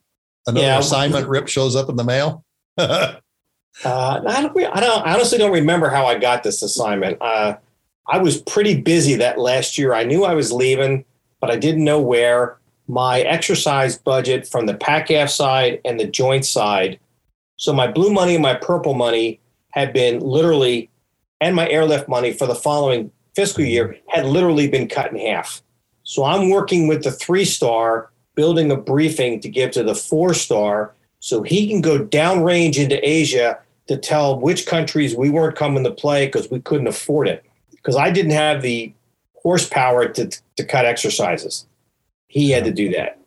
And see, people don't realize that this back and forth and these kind of deals go on all the time. Yes. When it comes to exercises. And you have to prioritize, okay, which country do I want to spend my dollars with? And which country am I basically going to piss off? Well, at the same time, the 2-star was trying to have me add exercises to a budget that I couldn't fill. So it was really interesting. Anyway, so I get the rip. I have a training date in end of September, October. I moved the family to North Carolina just in time for Hurricane Fran to devastate North Carolina. Oh, no. They've been in the house for like 2 weeks, and I'm in Honolulu watching this all in the national news. Oh, yeah. I can't get a hold of them. Now, you'll understand this. My second daughter was born in 1990 in Okinawa. I brought her home from the hospital that night a typhoon hit the island. Yep. Every weekend for the next 5 weeks, a typhoon hit the island over the weekend. I remember that. We referred to her as Typhoon Katie. I remember that. I remember you calling her that too, Typhoon Katie. So, but now my family is in an American-built house, which is not steel reinforced concrete. Not even close. And I can't get a hold of them. It was interesting, but they were okay. I get there. I'm on casual status. And they really don't have anything to do because they have Seymour Johnson was affectionately called Silverleaf Acres. There were 16 rated 05 billets. There were 54 rated 05s on the base when I got there. Wow. Yeah. I had been on the PACAF Squadron Commander's list, but nobody in ACC knew me and nobody cared. So I get there and I just go down to the academic squadron. I get my what little bit of pubs I can. The Air Force had started computer-based training at this point, which was rudimentary to say the least. Well, how'd you been in the backseat? You remember that upfront controller? Oh, yeah. Well, I had never seen that thing before. That's massive. The Strike Eagle looks like a dark green air-to-air version. Yeah. Except for the CFTs. But I had flown CFTs at Kadena. Yep. Hated the MISSIP jets. Yeah, the MISSIP jets. But we had the original CFTs at Kadena, and they were horrible. I remember everybody complaining about those. Well, a good maintenance crew could drop a CFT in about an hour and a half. A brand new crew could drop a Strike Eagle CFT in at most 30 minutes. A trained crew could replace one in about 15. Yeah, they were like Legos. They snapped on, snapped off. Yep. So I spent a lot of time just trying to figure out what this stuff was. And when I can't touch it and play with it, but just see it, and they're talking about all these underlying subroutines and I got so stinking lost. And pages, page under a page under a page. Yeah. So I start class, and there's 8 crews, 8 pilots, 8 backseaters. I am paired with this young man who's a weasel guy named Darren Colarusso, who I'm still friends with. Great guy. So we go through the program, get checked out. Fortunately, I had done some air to ground in the T-38 and in the OV-10, so it wasn't that big of a learning curve. I wasn't the best bomber in the squadron, but I wasn't the worst. But I remember one of my first defensive air-to-air rides. Chewy Baki is 1 Bravo. The guy who took out the helicopter with the LGB. I know exactly who you're talking about. Yeah. And I forget who the major was who was my instructor, but I'll never forget. He says, "Sir, we're not going to try." I'm a lieutenant colonel. And he goes, "Sir, we're not going to try to teach you air-to-air." And I went, "Stop. This is not a light gray." The E model at the time had an angle of attack restriction of 25 units. And all the light gray guys listening to this just went, "Well, how do you fly the airplane at below 25 units angle of attack?" Yeah. I didn't know, especially defensively. It was a flight control software issue. And we had all these we had the lantern pod and the targeting pod and the CFTs and the racks, which, yes, it was still a 9G airplane, but not sustaining 9Gs. It's a heavy airplane. Yeah. So particularly when you start loading stuff on it. And so they thought I was being cocky. So when I had to demonstrate proficiency in defensive BFM, I found this out about a year later. Normally, when your bandit is limited to minimum burner, even in the light gray, when you go out to demonstrate proficiency, your bandit's min burner and you're full up. Oh, my bandit's in full burner. He has been told this is the only other light gray guy instructor, and he's been told to humiliate me. Well, after 3 years of Smurf jets and 6 years of F-15 time, I go out. I mean, I'm defensive. I gun him every engagement. And I'm thinking, well, that's as it should be. I'm full up. He's not. So I didn't think anything of it until later when he told me that, no, he was a full up round. I got to my squadron and they say, "Hi, Jeff. Bye, Jeff. We're going to Southern Watch and you're not checked out yet. See ya." About this time, Biggs takes over as the new wing commander. Yeah. The first airplane to take off after his change of command does not land. It crashes out on the range. Yeah. It was one of the students, student and an instructor. Oh. They both got out. They convene the battle staff, can't find Biggs. They finally find Biggs. He's mowing his lawn. They bring him to the command center. He's not on the access roster. It's a SAC command post. So he can't get in. He finally gets in. He sits down at his desk, and none of his telephones work. This is his day one on the job. A week later, I'm at stand-up as the stay-behind operations officer for the squadron. The stay-behind commander is off TDY. which is a whole nother story. Great guy, though. The group commander grabs me. Like I said, there's 54 O5s and 16 rated billets for O5s. And he goes, Jeff, we have a job for you. And I'm hearing IG getting ready to come out of his lips. And I'm going, please no. He goes, Jeff, you're going to be the new chief of the command post. Now, I don't know that this has happened with the command post at this point. I know about the crash. I don't know the disaster that happened at the command post with Biggs. I get educated here real quick because Biggs walks in, looks at the current chief of the command post, rips his head off, and uses his neck for a toilet for about 20 minutes. And I'm sitting there going, welcome to your new job. At least I know the guy that's ripping heads off. Oh, my goodness. About a week later, I go to this guy and I say, when do you want to do the handoff? And he gives me this 2,000-mile stare. Like, what are you talking about? Nobody told him he'd been fired. So I wait like another week and I show up at the command post and I pick up the phone and I go, hey, I'm a new kid on the block. I like the nickel tour. And the young captain on the other side goes, oh, you're the new boss. Come on in, sir. We'll give you the grand tour. So I'm thinking, oh, good. At least somebody knows I'm coming. I've been in my desk like one day and Biggs calls me to come to his office. This is end of September. Oh, in the meantime, I started going through the Air Force operating instructions on the regs on the command post and the operating instructions. Now, this is September of 1996. Some of my OIs actually had 9s for the first year number, 1 or 2. Most of them are 8s, like things that are like 10 years old. And I discovered that by regulation, I have to be certified as a command post officer. So I have to be able to sit at the council, which means I have to go to DIAS for command post officer school, which is a week long. So Biggs calls me and I sit down, I go into his office. He goes, Jeff, I've already handed you a 5-gallon bucket of crap. It just got a lot bigger. We just picked up a tactical nuke commitment. Oh, no. You are the only TS facility on the base. Oh. And we're going to put you in charge of aircrew training as well. It gets better. ACC is coming in December to give you a nuclear Stanoval assistance visit.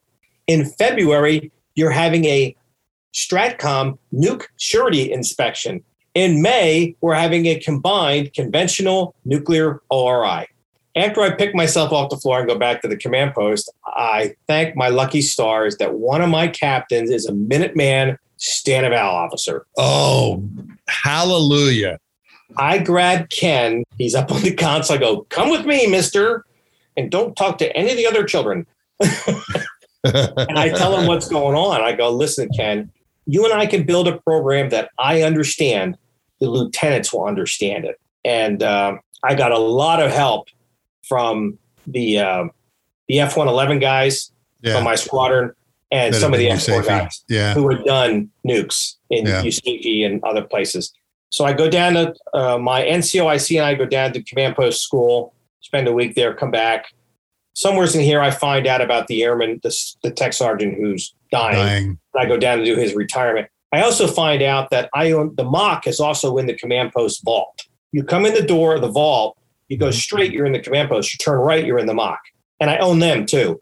Tell everybody what the mock is. It's the Maintenance Operation Control Center. It's where they track every piece of metal on the airport, its status, its flight status, what it's down for, how long it's been down for, what's wrong with it. I also owned classified that was Seymour was a test case for it. Yeah. I don't think it ever went anything other than that because the CIPRNet was already there. And I think that's what they use now. I don't know because I retired. There's a lot of moving parts here. Yeah, I know. Anyway, but that was on the other side of the base. And I couldn't keep personnel in there because the IT certifications that these young airmen had, they could make 10 times what they were making in the Air Force on the outside. Yeah. So in the 96 time frame. Yeah. Oh my gosh. The ACC guys come down in December and they can't believe how well we're doing. I mean, I've got my ducks in a row. I've already got the air crew starting to get trained up on everything. We're doing the classes in the battle staff and everything, going through all the stuff, both squadrons. The NSI comes when I go to Minot in October to watch an NSI. Oh, lovely. Yeah. Well, my NCOs are telling me, Jeff, you're going to, because they've both been there. Go, Jeff, you're going to love Minot. There's a beautiful blonde behind every tree.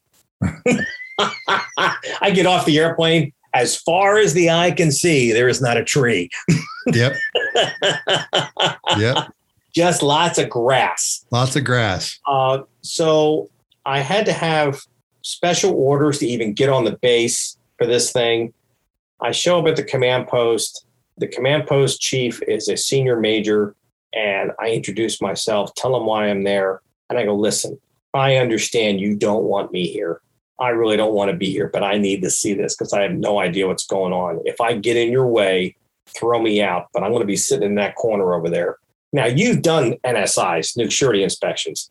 It is the scariest thing I think I've ever seen at this point because it's all the paperwork inspections of those terrible inspections with the, what were they, management evaluation, MEIs or whatever, the UEIs. Plus, you're doing ThreatCon Alpha, Bravo, Charlie, Delta. You're having airfield attacks. You're having terrorist attacks in the middle of all this.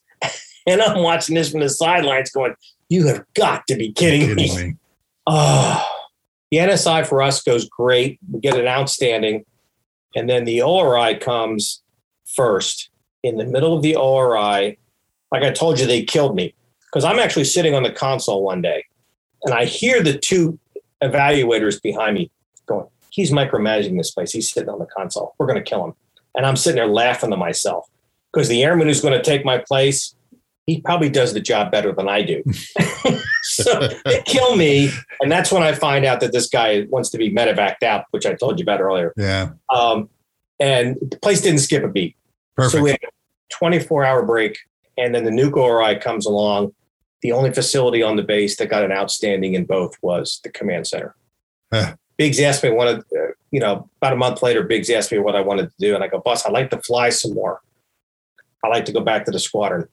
My reward for being the only unit to get an outstanding in both ORIs was to be the special assistant to my squadron commander, who was 2 years junior to me.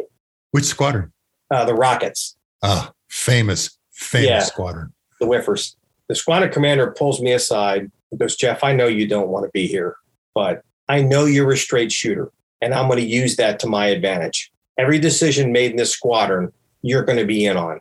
I want you to tell me whether you think I'm full of it or not, or whether you agree with me. I may take your advice, I may not, but I'm going to bounce everything off of you. You're going to know everything that's going on. Right after I moved in, we went to Northern Watch, where Budman, Budman. He was in the... Bud Redman. Yeah. He was in the back seat with John Boy. John Boy, yeah. He was in John Boy's He was John Boy's EWO. If Budman was flying, I was out with the maintenance guys. When I was flying, Budman was out with the maintenance guys. He was the squadron commander? Yeah. And so they basically knew they had two squadron commanders. Yeah. And because everything they told me, they knew was going to get to him. So it was great. I mean, I had a really good time doing the job.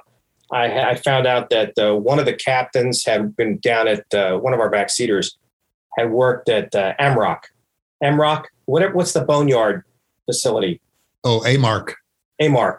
Anyway, but some civilian wrote his performance, his fitness report. No. I put, and then he got passed over for major.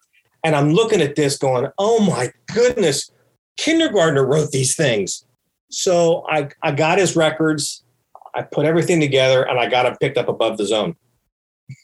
Good. So then we had a major who had been at SHAPE, Army guy, had written his performance reports. Same thing, absolute disaster.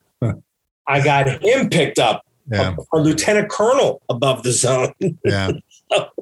I'll never forget that the group commander had all the lieutenant colonels in the O Club because it was 06. It was getting to be 06 time for there was a board coming in several months, and I am the senior lieutenant colonel who has not been passed over, and there's like 50 of us in there, and he's telling us how he's going to get us all promoted. I'm in the back of the room laughing. I go, I'm a special assistant to a guy who's 2 years junior to me. Yeah. Yeah. How's that going to work out? About this time, Kosovo has been going on for a little while, and Budman has a aircrew meeting and goes, guys, it looks like we're going to get orders to go, except we're not going to Italy. We're going to Western Turkey. We are going to attack Kosovo through Bulgaria. And it's going to be just us. And the Bulgarians were brand new NATO members, and they were so energetic about getting into this fight. Yeah. So I'm at the KAOK at this point. I'm seeing all these messages because we're trying to put tankers down in Bulgaria. And we actually I'd have been talking to you on the phone a great deal. Because here's what have been talking a great deal. So everybody leaves the room but me, and I put my papers in at this point about a month prior to retire. What day? October 1st, I think it was. Budman looks at me and goes, "Well, Jeff, what do you want to do?" And I go, "Well, I've been the stay behind squadron commander ops officer before when you guys went to Southern Watch." He goes, "No, I got somebody else already pegged to do that." And I go, "Guess I'm going." And he about hit the floor. Because on paper, I was already the air-to-air mission commander. I was the only light gray guy. I was going to lead the 4-ship of Strike Eagles with nothing but slammers. And the other 4-ship was going to have all the bombs. And he was so thrilled. And I go, "Can we just get me home for October?" He goes, "Yeah, I think it'll be over by then at the rate we're going." About a week later, I'm home on the weekend. I come back from running some errands, and Debbie goes, "A couple guys have called you talking about waivers or something." I didn't know what they were talking about. I thought, I don't know what they're talking about either. Because stop loss had gone into effect on Friday. So my retirement orders are canceled. So I go to work on Monday. The group commander has me come over, and he goes, "Jeff, since you're the senior officer who's been affected by stop loss, I put you in charge of requesting all the waivers." And I start laughing. Now, this guy, he looks like a pit bull who's ready to take your hand off. And he goes, "What's so funny?" I go, "Boss, do you realize what you just did?" He goes, "No." I go, "You just put a pit bull in a room full of rabbits. Who do I dare not piss off? What are they going to do? Kick me out?" He actually laughed, which kind of got my... I start submitting. We actually had a guy who had just gone on terminal leave. He was in school at American Airlines, and they wanted to recall him. That was the only waiver I got approved. It's about three or 4 weeks later. The wing has deployed. The jet bigs, the maintenance, the cops, the civil engineers are at this 11,000 foot long piece of concrete in Western Turkey someplace. There's no buildings. There's a runway and taxiways. That's it. That's all that's there. Yeah. And they're building. And we are in the briefing room because both squadrons are going. And the vice wing, and we're getting the quote 280G. I don't think they call that anymore. We're in the tanker. We're getting a tanker plan to go across the pond. Yeah. The vice wing commander walks in and goes, "Stand down." Peace broke out. Yeah, it was a mess. We're restricted. We have to be within a 1-hour drive of Seymour, which means you can't go to Raleigh. It's about an hour and a half. You can't go to the beach. It's about an hour and a half. There's no place to go. I still can't sell my house. I still can't, figure out how I'm going to move the kids to get them into school for the school year. And so it finally the dust settles and we're not going anywhere. We're released and they reinstate my orders. And I go, no. They want to give me the October date. I go, no, now it's 1 December. I haven't been able to do anything. Yeah. So you get picked up by American though? Not initially, no. I'm actually on terminal leave now at the end of August. I told my wife that if I hadn't heard from anybody by the end of August, by Labor Day weekend, I was going to go find a job. So Labor Day comes and goes, and I've got apps out, but nobody's contacting me. So I fly up to Minneapolis to what's called an airing seminar, and Continental Express gives me an interview there and hires me on the spot to an October class date to the right seat of an RJ. American Eagle offers me a interview on the 29th of September. So I fly down to Dallas and I have my interview with American Eagle, where I realize I am 44 years old. I'm in this room where most of the people in the room are not half my age. They're younger.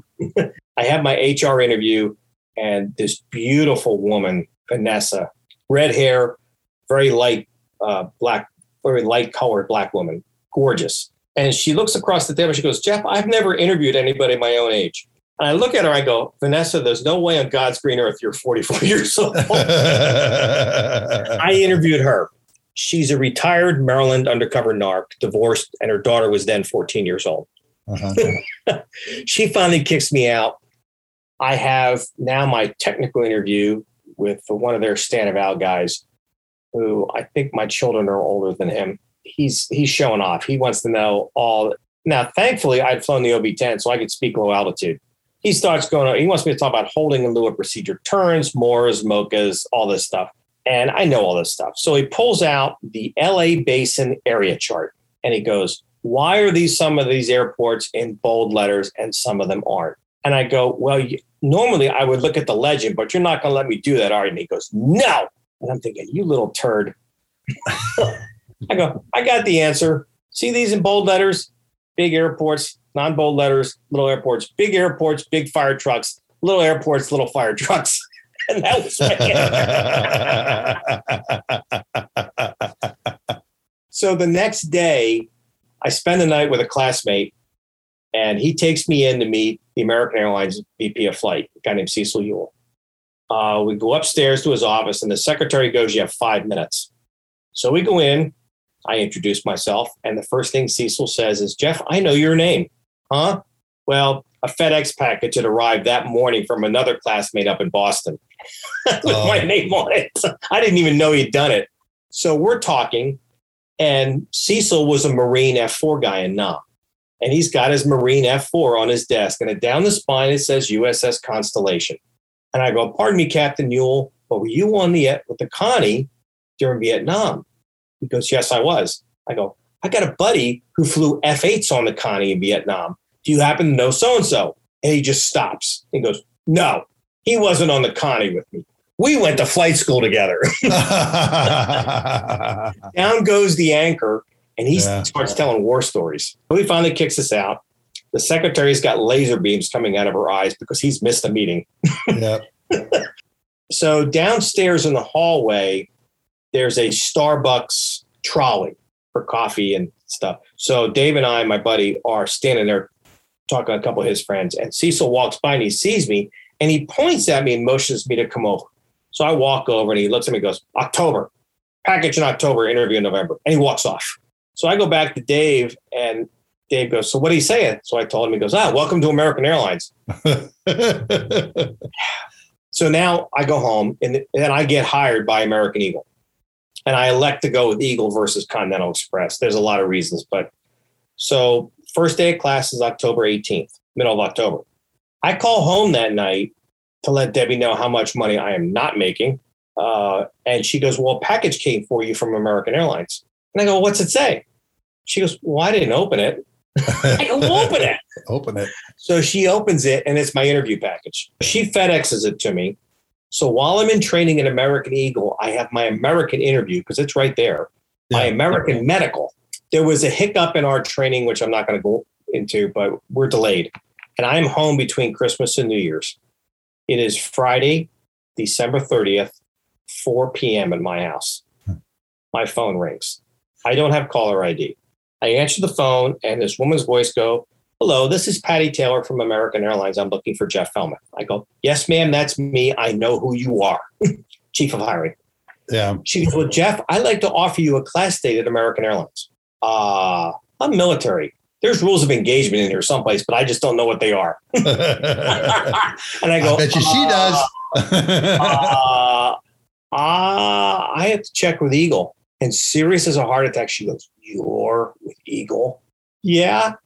I'm dying inside going, oh, did I just screw up? Yeah. She goes, Jeff, let me tell you the situation. You are my last phone call for the holiday weekend. Starting January 1st, we're enforcing a policy that until you've been with American Eagle for a year, you can't come to American Airlines. So would you like that class date? Sure. How long do you think it told me to say yes? I couldn't get it out fast enough. Yeah. We stay on the phone for about another half an hour going over everything. Mm-hmm. Except now it's pushing 5 o'clock. I can't get a hold of anybody at American Eagle. So I fly down to Dallas on the 1st to get a night check ride in the airplane because the sim didn't count. On my way back through Dallas, it's a weekday. I finally find somebody at home at American Eagle to talk to. I tell them what's going on, and I'm supposed to start my initial checkout out of JFK in a couple of days.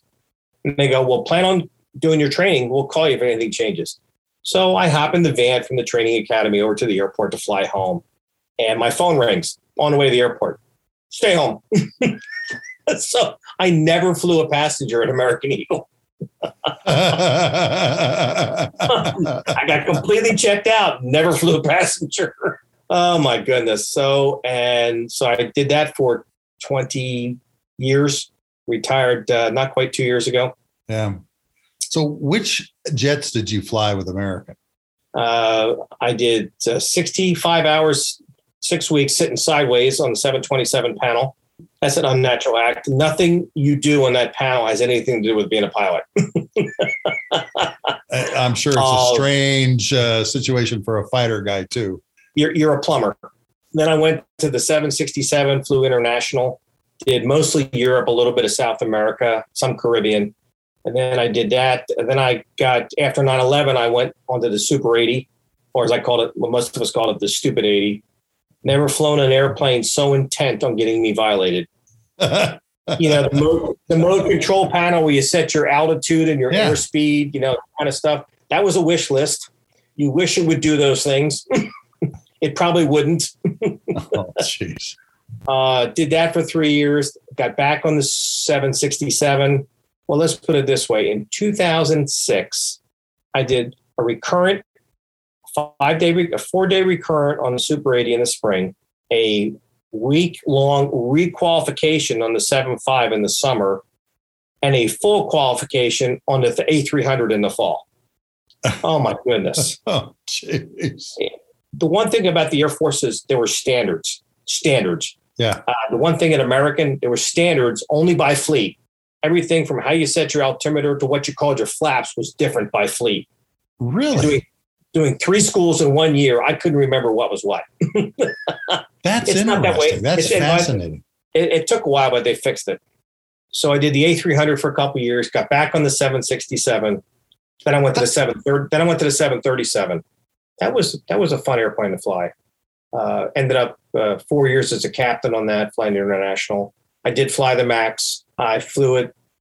I never flew it before before an accident, before the first MCAS accident. I flew it the day after we got the airworthiness directive on how to fly the airplane. Yeah. And I flew from LA to DC in it. It handles just like a regular 7.3. Except it's got more freaking power than you know what to do with. I'm pretty much max weight, and I release the brakes, and the airplane's moving. I love CFM 56 engines. That's not what they are. They're bigger on the MAX. I know they are, but they're one of the most reliable engines that has probably ever flown. Oh, the CFM, yeah. Yeah, great engines. So since you've flown the MAX, explain to our listeners what happened in the 2 accidents and why. Okay. I don't remember now what MCAS stands for. Min control, airspeed, stabilization, or something like that. Anyway, the system was put on the airplane for one small micro pocket of the flight envelope.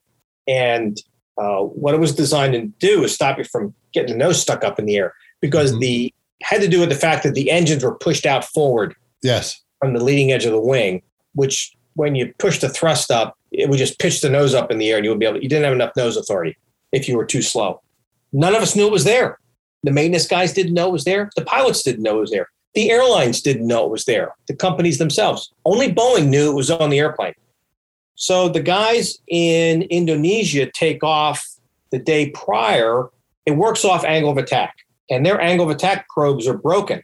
So this system thinks that the airplane's in this part of the envelope. Fortunately, these guys recover the airplane by just dumb luck. The next day, maintenance looks at the airplane, don't find anything wrong. And the next day, this crew doesn't know how to deal with it. Unfortunately, in both accidents, neither accident crew ever turned the auto throttles off, ever came out of takeoff power.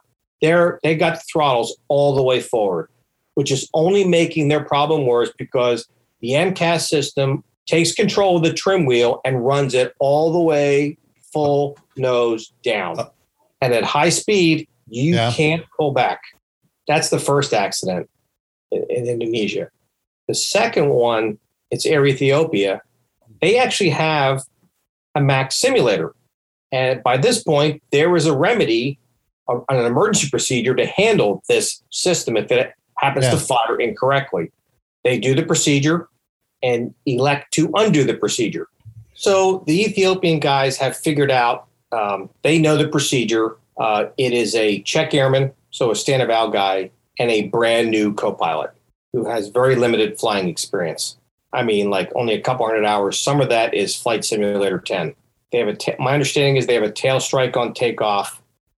At some point in here, they lose one of the angle of attack probes, which causes the system to fire. So the nose goes full down. Thankfully, I guess the stand-of-out guy did it, ran the checklist, and he turns off the system.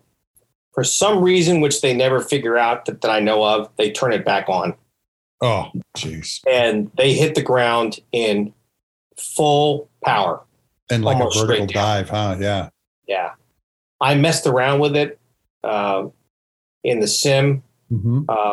We weren't allowed to play with it, but I messed around with the trim where I would try to run the trim full down and how I could fly the airplane. Because we have a manual, and the 135 has it too. Manual same thing. Wheel. Yeah. The problem is when you have full nose down trim and you're pulling back on the yoke, you can't turn that wheel. On the original 737s, the 100s and the 200s, they used to do this system called roller coaster, where they would just haul back on the stick as hard as they could, get the nose up in the air for this runaway trim problem, release the pressure, and then the other guy goes to town on the trim wheel while it's unloaded so he can move it. Then the airplane starts to nose down again, then he pulls back again, and you keep on doing this roller coaster until you get the trim under control. We do the same thing in the 135 if we had runaway stab trim. I was surprised when that did not come back into our training, but last I knew it did not. It was a shame because, like I said, our mechanics didn't know about it. Our pilots didn't know about it. It wasn't anywhere in our manuals. It wasn't in any of the manuals that Boeing supplied to the users. Only Boeing knew about it. And have you seen a picture of George Air Force Base where they parked all these things until they could figure this out? Yeah. Oh, well, they're all flying again.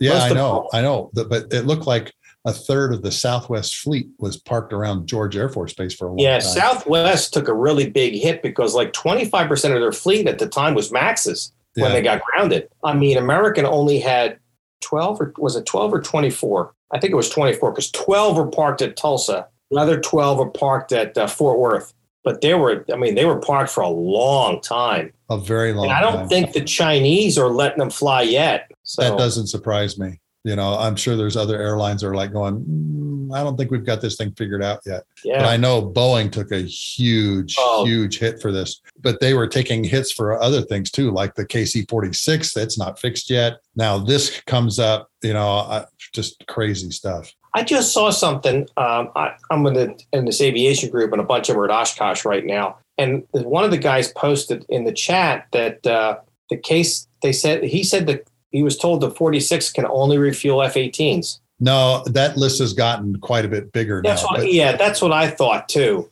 They're about, I think, between 85 and 90% through the receiver list. The problem is with the big airplanes like the C-17 and the C-5. There's these weird loads that get on the boom and they haven't figured it out yet. Like weird lateral loads or something like that low observable airplanes, it was really critical too, because they were basically carving their initials in the airplane, with the nozzle. Oh, yeah, with the nozzle. There was a lot of issues, and they still don't have it worked out. The remote vision system is like, it's RVS 2.0 now, and there's still some problems with it. They're working it out, but the airplane is years behind, billions of dollars over budget, and they're going to have another competition. And I don't know if you know this or not, but Lockheed Martin and Airbus have now joined forces together with the A330. Yeah, offering the A330. Well, so they're going to bring that bring that back? Well, somebody's already flying 330 tankers, aren't they? Guess what? The A330 has won the last 5 tanker competitions internationally. Well, brother, you and I have been talking for 2.5 hours now. That's a short one. You and I could keep going for a lot longer than this. That's a short one for us. That's a short one for us. Yeah. 2 hours is pretty much our standard, isn't it? But there's some great stuff that you have here, Jeff. And thank you once again for being on the Lessons from the Cockpit show and being here with us today. Well, Mark, like I said before, I know when you started this, I've been very impressed with the quality of the people you've got, which is why I still can't figure out why you're talking to me. The lessons learned that you've gotten from just yourself, your 3 roles from pilot training, and all the other lessons learned from the guys you've had, from the striking guys, the A-10 guys, the Hornet guys. It's been a real joy to listen to these stories. One, to hear your voice, because you and I go back so far. We do. Some great stories of our own. But I appreciate you having me on, and I've really enjoyed this time. Thanks again for being with me, okay? All righty. I'm going to have my good friend Jeff Fellmeth on another time. He's got an incredible 9/11 story and the things that happened to him as he was coming back from a trip in South America. And I may do a series of all my buds that got stuck out during 9/11. Thanks for joining us today. You can listen to this and previous episodes of the Lessons from the Cockpit podcast from my website, marcusera.com, under the podcast pull-down box. The Lessons from the Cockpit show is financially supported by wallpilot.com, aviation art for the walls of your home, office, or hangar. These are 4, 6, and 8 foot images that you can peel off. Some people just frame them and put them on your walls. World War II all the way to modern fighters. Really detailed stenciling on these things, even the arm and key handles on the Sidewinder missiles. So please, all of you, go to wallpilot.com, look at the ready to print area, and order one of these prints for your walls. We also do custom work, which is a little more expensive, but again, we've done all the way up to a 30-footer for one guy in his hangar. The F-15C and the F-15E that Jeff Fellmeth flew, you can order for your walls by just looking at the show notes below. Thanks for joining us once again on the Lessons from the Cockpit show. Next week, we're going to do the history of air refueling from 1921 and the very first effort to refuel another airplane, a bi-wing Curtiss Jenny, all the way up to the shock and awe campaign in Iraq in 2003. I'm your host, Marcus Era, and look forward to talking to you again next week.